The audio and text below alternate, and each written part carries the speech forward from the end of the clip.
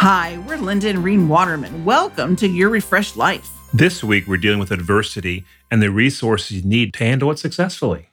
I know having the right resources are important. I've watched you get ready for fishing, and you always seem to have everything you need. That's true. In the same way, we need to be ready to face adversity. And the number one resource we need after Jesus is wisdom. Admittedly, I've made mistakes in my life. I don't want to do them again. Several years ago, I started reading the book of Proverbs every day. Written by the wisest man ever, I figured this would be a good place to begin. And I guess it's no accident that you've been making better choices. Not only that, but other people have been asking your advice and guidance as well. That's really true. And Proverbs 1:7 started it off for me. The fear of the Lord is the beginning of wisdom. Do you mean we should be afraid of God as the starting point of wisdom? No, not at all. What I mean is the fear is a reverence for God as the all-powerful creator of all things. When you acknowledge and respect God for who he truly is, you begin to value what it says in the Bible, and you begin to apply his word to your life.